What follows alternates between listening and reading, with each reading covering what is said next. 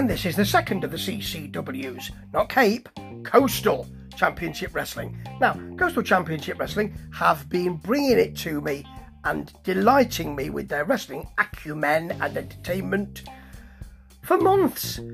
It's usually a 20-minute programme, as this is. It's usually got either one long, great match or two shorter, great matches, or something to make you think, oh my word, I didn't expect that, that's a bit different. Like the wedding recently, that was good. And this week is no different. It's no different because they've concentrated an awful lot in CCW on the women's champion, Kylie King. There's a reason for that. She's just brilliant and has consistently excellent matches. So they've got her up first. She's not wrestling tonight, but she's going to see the Brass. I don't know why.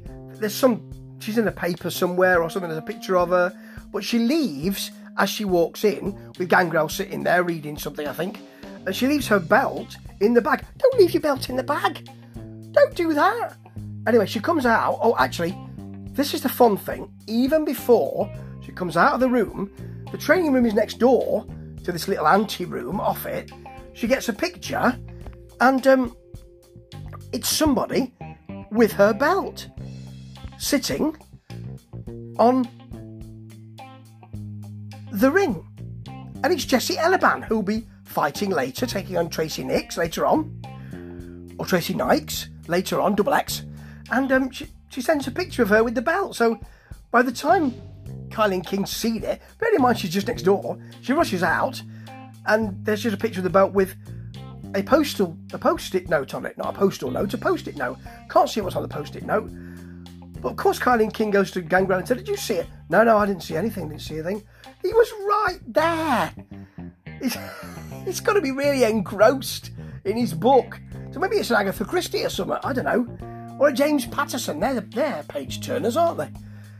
Anyway, Jessie Elaban has sent a message. And then she's going to be fighting. And it's a really good match, this. Because there's no quarter given here.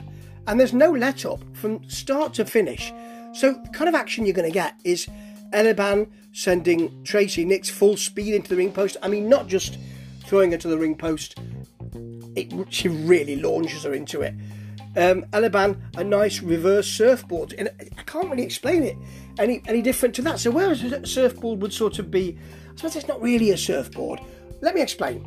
She's sitting on the mat, and Tracy Nix is in front of her, and I think she had a straight jacket on her, did Elaban, and she was pulling back. So it's sort of a reverse surfboard, that's what I'm going to call it. Anyway, when she releases her, doesn't just release her, kicks her straight into the mat. That is beautiful. And although Tracy Nix tries to mix it up and tries to get some offence, it doesn't seem like she's been dominated, because it does seem like it's back and forth. But Elaban gets so much more work, does Jessie, and she hits a sort of low F5 around the waist area for the pin. Really good. A really, really good match.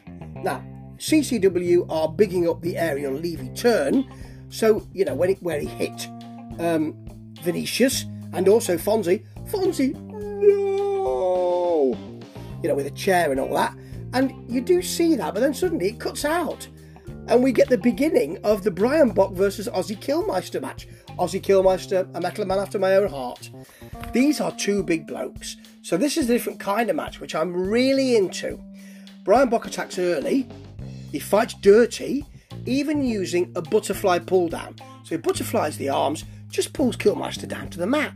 There is no way you can break your fall with that. You are falling straight onto your face. Although maybe Ozzy liked it, I don't know. Killmeister comes back with punches and a chop, and then an extraordinary moment where he lifts Brian Bock, who's bigger than him, he's a bigger dude than him, stands there for a while, and then decides he'll hit a belly-to-back suplex. It's a delayed belly-to-back suplex, ladies and gentlemen, and I want to see more of it. However, Brian Bock comes back with a massive lariat for the pin. Took his head off almost. Again, I'll use this phrase. No quarter was given here. There were no pauses in this match. It was two large gentlemen duking it out, fighting it out. Great wrestling psychology, because you've just got a real a real to and fro battle. And I like that. It was a tough match. And CCW have done it again.